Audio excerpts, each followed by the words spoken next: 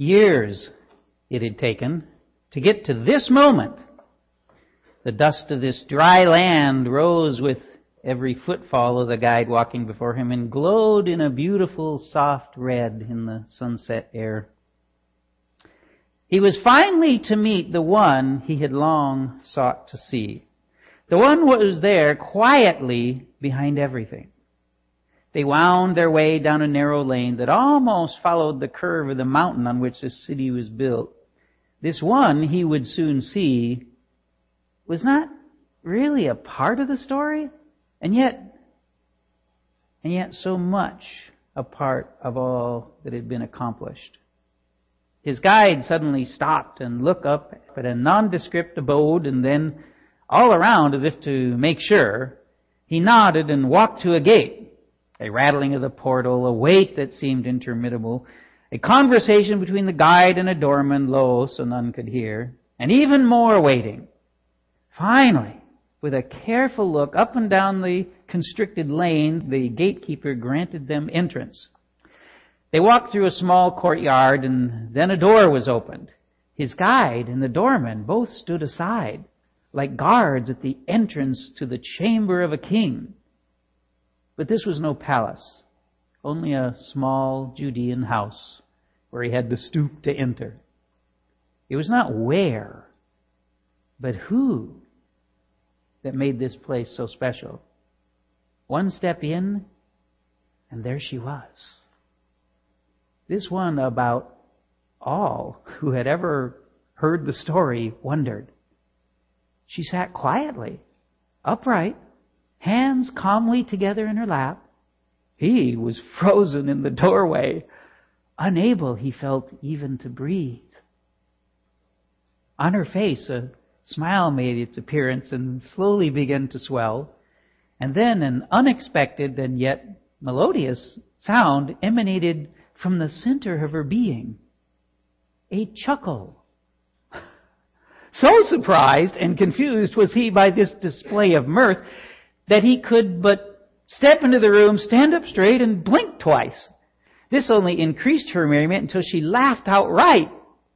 But graciously she accepted him. Come, she said as she indicated a seat at the small, low table with which these Israelis were so fond. Still more than a little filled with awe, he made no sound, but simply moved toward the cushions across from this petite woman. So slight was she, and yet an involuntary shiver shook him as he thought of her part in this greatest of dramas. Clearly, she was accustomed to the reactions of the very few who were allowed to see her. What the Jewish leaders wouldn't do to stop the story with which she was so intimately involved. Indeed, what they wouldn't do to silence her. And yet joy permeated her soul. He was about to sit when she motioned to her left. Dr. Luke, I would like you to meet my son. This would be an extra bonus to interview also one of the brothers. He turned to the young man whom he only now fully realized was even there. As he stepped forward and began to extend his hand, suddenly, in this dim light, he recognized him. Luke stopped in mid-stride. His heart began to beat wildly. He knew this one. He was at the council. This was not just any son. This was the son given to her by the Son at the foot of the cross. The cross of Jesus. Suddenly all that he knew, all that he had so long considered, all that he had believed seemed personified before him in these two. This woman had been there from the very beginning, the moment the Son of God had come into the world, into her womb. This young man had lived all Jesus' ministry. This is the one whom Jesus loved. Hers were the arms that held him when he was a baby. Hers the voice that cried out with him in agony as he died. John had leaned back, so nonchalantly against Jesus at the Last Supper. His soul was overrun. He, the learned doctor, was conquered by emotion. His knees buckled and as he sank to the floor and he began to weep. These people had touched the Lord to whom Luke had dedicated his life. The glory was too much. The wonder overwhelmed him. He rocked back and forth as the tears flowed. And he wept out praise to God. All that he had believed was real. The truth was here, tangible before him. It was some time before he felt them next to him, they too, the apostle and the mother of Jesus, kneeling with him, praying and praising their Lord and Savior, the Son of God. If you could meet any New Testament character who had actually been with Jesus, who would it be? Would you not have loved to be Luke interviewing Mary? To look into the eyes that looked into Jesus' eyes when he was a newborn babe in her arms. Maybe, it was probably not possible in that culture, but maybe touch the hands that caressed the face of her tiny Lord, her child. The hands that prepared so many meals for him when he was but a boy. What would you ask her? How would you get this reclusive woman, because clearly she was, to tell her side of the story? Would you like to ask John, what did it look like when Jesus was literally glowing, transfigured right before your eyes? Or maybe, John, what were you thinking when Jesus called Lazarus out of the tomb? I mean, what were you thinking? Would have been great. What would it have been like to actually talk with those who knew the truth of the gospel firsthand? Those who actually heard the voice of Jesus speaking. Saw him give sight to the blind and ate food that miraculously came from his hand. Would you like to talk to those people? How would our faith be encouraged by such conversations? The truth is, our faith can be upheld to the same degree as Luke's when we read the Scriptures. Let's look at his gospel introduction and see why that is true.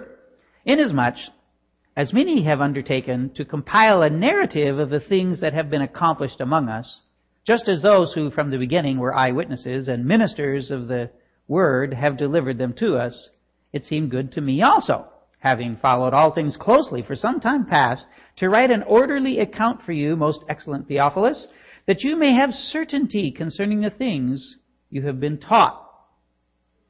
There are 4 points, Luke says, to consider. First, other people have written about all that had been accomplished. Second, from where the information came. Then, what was Luke going to do? And last, why was Luke going to do that? Point 1.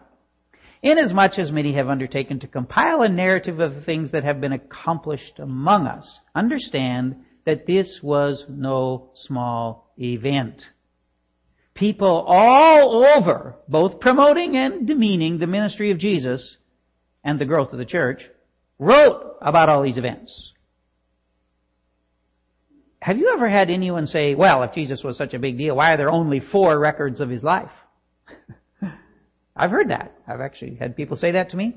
Can I just say that these are people who don't have any idea what they're talking about?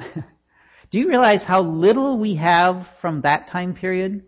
The entire first century. One expert said that if you stack all the literature of the first century still surviving and put them on a shelf, they'd take about 14 inches space. Total. Everything we have. That's all there is, but a surprising amount about that concerns Jesus of Nazareth. This is particularly odd in that everything happened in a tiny, pretty unimportant land. All Jesus' ministry happened in an area about the size of Grays Harbor County, Washington. Do you know that? Everything. In a land about the same importance, too. Not terribly important. And yet the whole world was changed by these things that were accomplished there.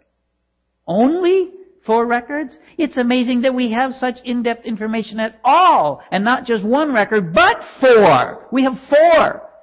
Nothing else like that in the first century.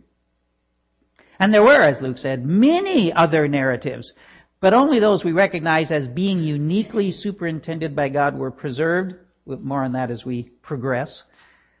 Note that these things were accomplished among us. You could say they were fulfilled. The things had a purpose, as does Luke's record of them. That too, we'll discuss that momentarily. So Luke's record, can we trust it? First, let's ask, from where did Luke get his information? Just as those who from the beginning were eyewitnesses and ministers of the word have delivered them to us. They saw, eyewitnesses, they reported, ministers. Okay. And then this was recorded by Luke in this case. So those 3 steps. But there are some of us who talk, gossip, repeating the slightest thing without critically considering the facts. Don't trust anything you hear from that person. They're so gullible. That. Some people just blather whatever they hear without ever considering whether or not it is true. I don't have a mirror here, but you know what I mean. We've all heard people do that about their pet political issue. And we've all blathered on about our favorite political hot button. The truth is, we don't always really know the truth about those things. We have to trust the source from which it came. And let's admit it, we usually just decide what we want to believe, and then we trust the person that says that thing that we want to believe. I mean, isn't that true? And hey, maybe they really are telling the truth. It could be. But that's not good enough for Luke. We need to go back to the people who actually saw this happen, is what he's saying. To talk with those who can actually tell us with certainty. I was there. I know. In research today, we'd say, let's go back to the source documents, usually in our case. Matthew, Mark, and John all wrote what they knew, what they experienced. Well, it appears Mark wrote for Peter, so what Peter knew. Luke says, let's go back and talk to as many of the people involved as we can who are now reporting these events and confirm what really happened. In other words, let's get eyewitness accounts. A few other points. He said those who from the beginning. Luke was not one of those, okay? He was, as a highly educated man, a careful researcher who knew how to get to the truth. But he didn't experience Jesus in person. And he was almost certainly a Gentile. The only non-Jew to contribute to the New Testament. So it's kind of fun to read Luke, read what he recorded, because he's one of us, both as a Gentile and as one who didn't get to see Jesus himself. Those who from the beginning. Well, what beginning? Pretty much everybody agrees he means from the start of Jesus' ministry. Although Luke goes back further, before John's and Jesus' conceptions and births even. In fact, at one point, all the way back to creation, but we'll see that over time later. He interviewed eyewitnesses and ministers of the word. So certainly he means the apostles. Probably most of the 70, if you're familiar with the story, it'll come up as we go through Luke. And maybe most of the 120 at Pentecost. We're not exactly sure how many he interviewed, but certainly Mary was among that number. Oh, and by the word, he just means the teaching about Jesus. Only John, and only as a hook at the beginning of his gospel, uses the word to mean the Son, to mean Jesus. Luke simply means the good news, the gospel, to use an old English expression. So, driven by the Holy Spirit, Luke trekked all over the area that Jesus walked, and much further, to interview many people, because it seemed good to me also, having followed all things closely for some time past, to write an orderly account for you, most excellent Theophilus. We kind of do things backwards around here sometimes. It seems like that. We've already studied the second work that Luke wrote. It's called the Acts of the Apostles in most of our Bibles. some of this history he did witness himself. Some of that he did. And all of it he carefully researched. But Luke followed all things closely for some time. He's saying to his friend Theophilus, we'll get to him in a moment, I've done the work for you, Theo. You can trust what I say. Okay? Obviously, our good Theophilus did trust him because he preserved the letter and probably paid to have many copies made and sent out to the churches. Well, when you read this, it is obvious the words are inspired by the Holy Spirit, but we'll discuss that later. Luke says his plan is to put an orderly account together. You gotta love orderly people. I do. I married one. Those of us who are more do types than order types get a little frustrated by the compulsion to organize that these people have. You know, how can you get anything done when all you do is sort and systematize and stack stuff? It's a little frustrating sometimes. But the truth is, there are some things we really want an organized person to do. When those medical technicians were preparing things so that the doctor could put a catheter all the way up into my artery and down through my heart, I was real glad to observe some very careful order to the process. Okay, that was a good thing. And I don't bring my tax paperwork to a guy who piles stuff like I do. Okay, let's just get that clear. And if you want a careful history of the ministry of Jesus, well, a doctor who's a bit uptight about getting things just right, he's the man for the job. But many think Luke is also comparing his work to the work of the many who've already done this. Most of the records of Jesus' ministry available at that time, even though they were quite supportive, appeared to have been pretty fragmented, unconnected bits of what had happened. Luke, on the other hand, intends to, and has prepared to, give an orderly account. A full account, also, you could say. Not that he'll include everything, of course. That'd be impossible for anyone to do. He'll give selected samples of what happened. All that is necessary to understand the good news of Jesus Christ, true, but selected parts. Consistently throughout the Gospel, we'll see that Luke specifically includes representative examples of Jesus' teaching and parables and miracles, etc. Remember, it's all there for a purpose. Every piece of Luke's Gospel is there for a purpose. He's very careful. And it is our enviable task to find the purpose in each section. Oh, and ordered does not necessarily mean chronological. Okay? Remember, these are samples for us to grasp the scope of Jesus' life and work. So each set of pericopes, selected stories, is a unit within the whole of Luke's work. So parts of one set may occur after or before parts from another set. He's not concerned about that. Luke's method of ordering may not be the same as ours. Well, yours, assuming you have one. So don't get too attached to our idea of order. Let Luke be Luke. And enjoy what the Holy Spirit guided him to write, a systematic history of Jesus' life and ministry. And now we can get to our friend Theo. The word means friend of God, one who loves God or is loved by God. So it could just be a title Luke uses to mean anybody who loves God. That some people actually believe that's what it means. But it's very unlikely because the Greek words translated most excellent were used in much literature and documentation of that day to designate men in particular Roman offices. It was a particular title. So Theophilus, I'm sure, was a real person, actual person. So the question was that his real name?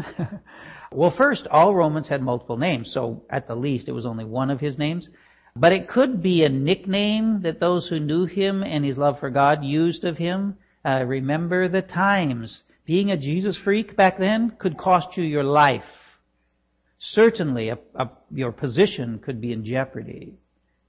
It might be that Luke used a nickname in the original written document just in case it fell into the wrong hands.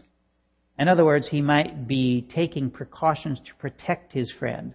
And that's just the sort of thing you'd expect a careful, ordered person to do, isn't it?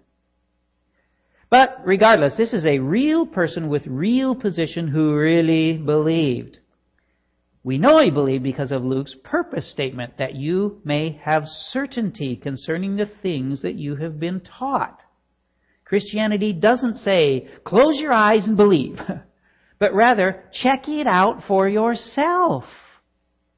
One commentator said, Christianity is believed and confirmed or reaffirmed by facts.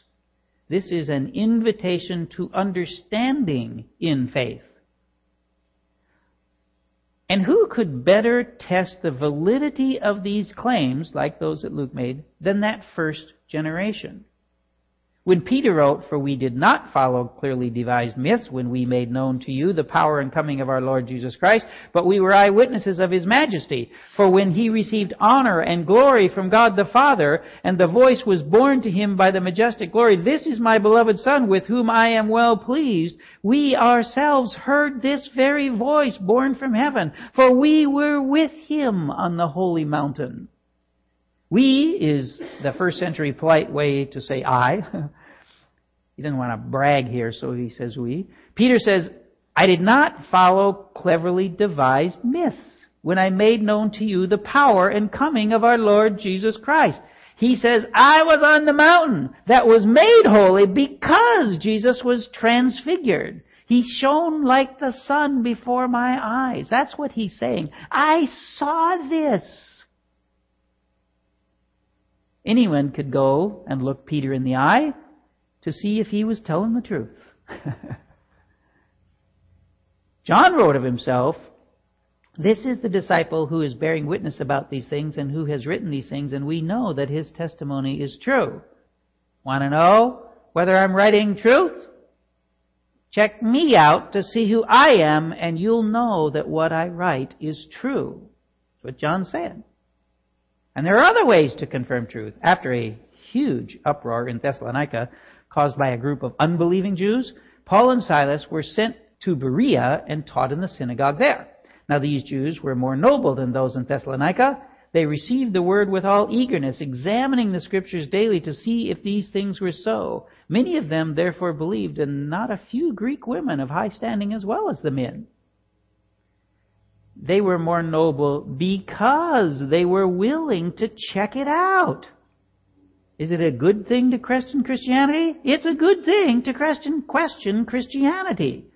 The Jews in Thessalonica should have, instead of rejecting the teaching outright.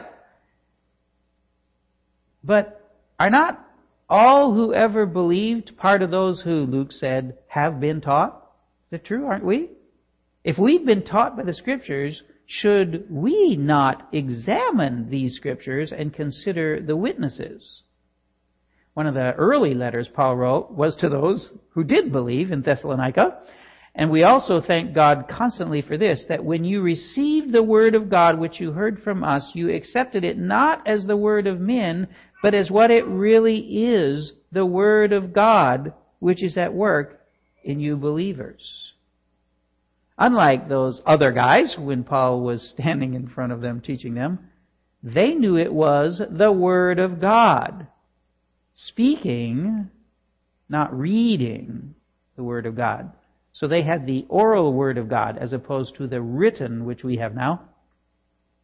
We need to discuss how truth was disseminated in that time. Remember, no laser printers. It's not easy to print things. No mass production of books, anything, nothing like that.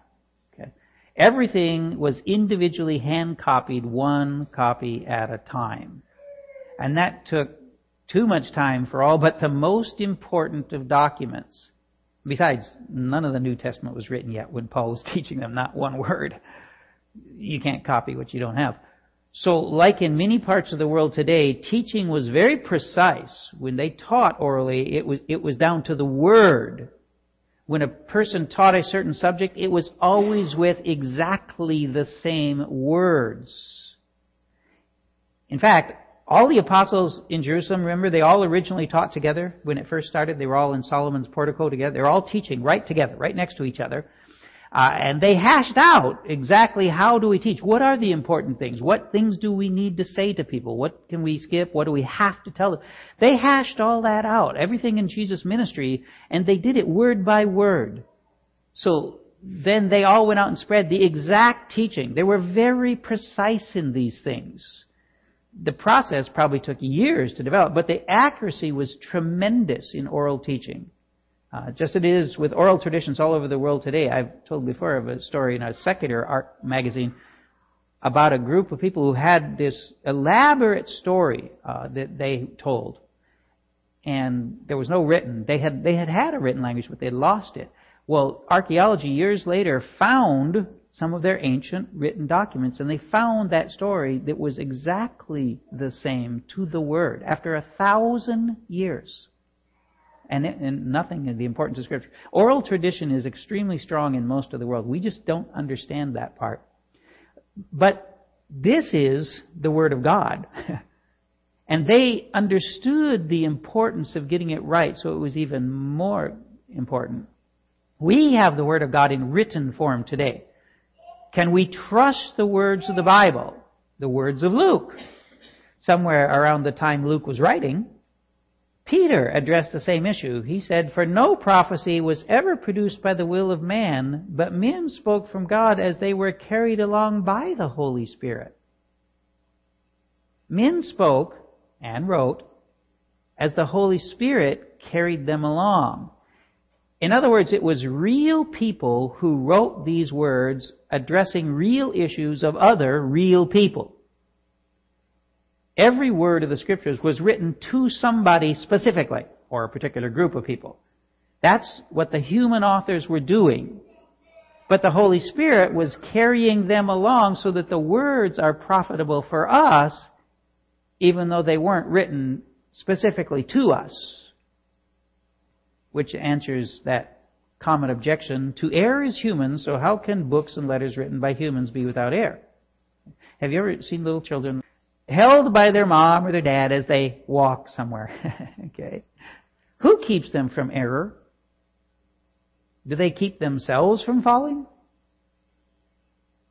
From walking into the puddle? Just so the Holy Spirit assured that each word was exactly what He desired. So, all Scripture is breathed out by God and profitable for teaching, for reproof, for correction, and for training in righteousness, that the man of God may be complete, equipped for every good work. Every bit of Scripture is profitable for us, teaching and training, reproving and correcting, and thus equipping us for the good works which God has prepared for us. That which we are to do for God, we can learn to do only through and assuredly through the Scriptures. We can learn how to live like Christ by reading Luke's careful account of how the Son, in human form, lived and died and rose again. Some have said that belief in the Scriptures as inerrant puts them on too high a pedestal. Kid you not, some people say that people begin to think of the Bible as more important than Christ. You know, how ridiculous. First, Christ cannot be known except through the Scriptures. How else are you going to know Him? You can't worship Christ if you don't know anything about Him. And what you know, you must know with certainty. We could do what we do with politics, believing what we want to believe and simply finding that agrees with it. Or we could check out what God said to confirm and reinforce our faith. The very Scriptures we read draw us closer to Christ. Do you ever wonder if people who make silly claims like, you might trust Scripture more than Christ, do they even read their Bibles? I always wonder that. Or is it maybe that they just don't get it, that they can't understand? The natural person does not accept the things of the Spirit of God, for they are folly to him. And he is not able to understand them because they are spiritually discerned. The spiritual person judges all things, but is himself to be judged by no one. The key to this is does not accept. They can't get it because they don't accept the things of the Spirit. Like, say, the inerrancy of Scripture. Science says, well, modern psychology understands, and human knowledge is advanced to where, I've heard all those. They know what the words mean. But because they can't accept the possibility of inerrancy in this case, folly, they're not able to understand the import of the words. Sadly, very sadly, some who think they are Christians will find that they never got it. Not sure that's true? Listen to the words of Jesus. Not everyone who says to me, Lord, Lord, will enter the kingdom of heaven, but the one who does the will of my Father who is in heaven. On that day, many will say to me, Lord, Lord, did we not prophesy in your name and cast out demons in your name and do many mighty works in your name? And then will I declare to them, I never knew you. Depart from me, you workers of lawlessness. They were doing miracles, or thought they were, or said they were, and they never understood it wasn't by the Spirit of God, because they would not accept God's Word. That God's Word is the only thing of which we can be absolutely certain. As Jesus' half-brother James said, be doers of the Word and not hearers only, deceiving yourselves. Lord, Lord, didn't we prophesy in your name? Do great things in your name. No, Jesus will say, you worked lawlessness. You were not the one who looks into the perfect law, the law of liberty, and perseveres, being no hearer who forgets, but a doer who acts. He will be blessed in his doing. Sitting in churches all over the world today are those who hear the word but don't do it. They don't live by it. A person like that may be on a path to hear Jesus say, I never knew you. But if they're still breathing, it doesn't have to be that way. And please, anyone hearing my voice, don't let it be you who only hears. Listen to the teaching of Scripture. If a wicked person turns away from all his sin that he has committed and keeps all my statutes and does what is just and right, he shall surely live. He shall not die. Do we not want assurance that we will have eternal life? Then, if God's Word says it, do it. Live by the Word of God. It was written that you may have certainty concerning the things you have been taught. Our own selves, we're not going to be inerrant, not in this life.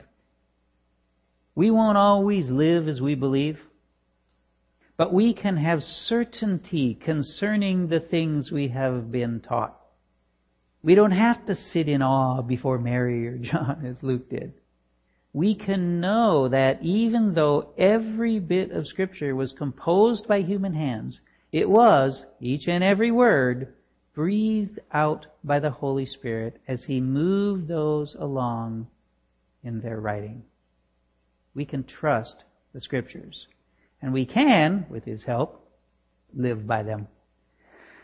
Until that day when we can laugh with Mary, embrace John, and consider all these things with Luke. That day is coming. We will get to do that. It's going to be fun. I think it'll be 1,000 years or 10 before we finally remember everybody else is there, because I think Jesus is going to be pretty overwhelming. But there will be a day when we get to be with them. Let's pray. Father, thank you so much. Luke took the time, as a human person, just walking this earth, knowing it's true. He believed with his heart, and he said, I need to get every bit of data I can get. And I need to write this out carefully so others can believe. Now, he might have had Theophilus alone in mind at first, but I kind of think he was well aware that other people would read the document, other people would be encouraged by it. Don't know if he thought of anything 2 millennia later with us in a little teeny town in a little teeny place, no bigger than to where Jesus walked. But he knew who he loved, and your Holy Spirit guided him, and we now have his words that we can trust. So as we work our way through those words over over the next, year or whatever it takes us. Help us to know what it is we need to learn from these. Help us as we read all the words of your Scripture to not just hear them, but do them. Because then we will be assured that we are yours when we are driven to action by your will. Thank you, Father, for all you do for us. In Jesus' name we pray. Amen. You remember I read that part about Peter talking about how he was up on the mountain and I saw these things. I saw Christ transfigured before me. He then says, we ourselves have heard this very voice from heaven, and we were with him on the holy mountain, and we have something more sure, the prophetic word, to which you will do well to pay attention. More sure than seeing Jesus transfigured on the mountain is the Word of God. So when we read about the Last Supper in the Scripture, that's more sure, Peter said, than my seeing Jesus transfigured. Wow. That's a big deal. When somebody glows like the sun, so bright you can't even look at them, I'm pretty sure that would be a big deal to me. That would be pretty sure to me. And Peter says, that isn't the sure thing. The sure thing is the Word. That's the sure thing.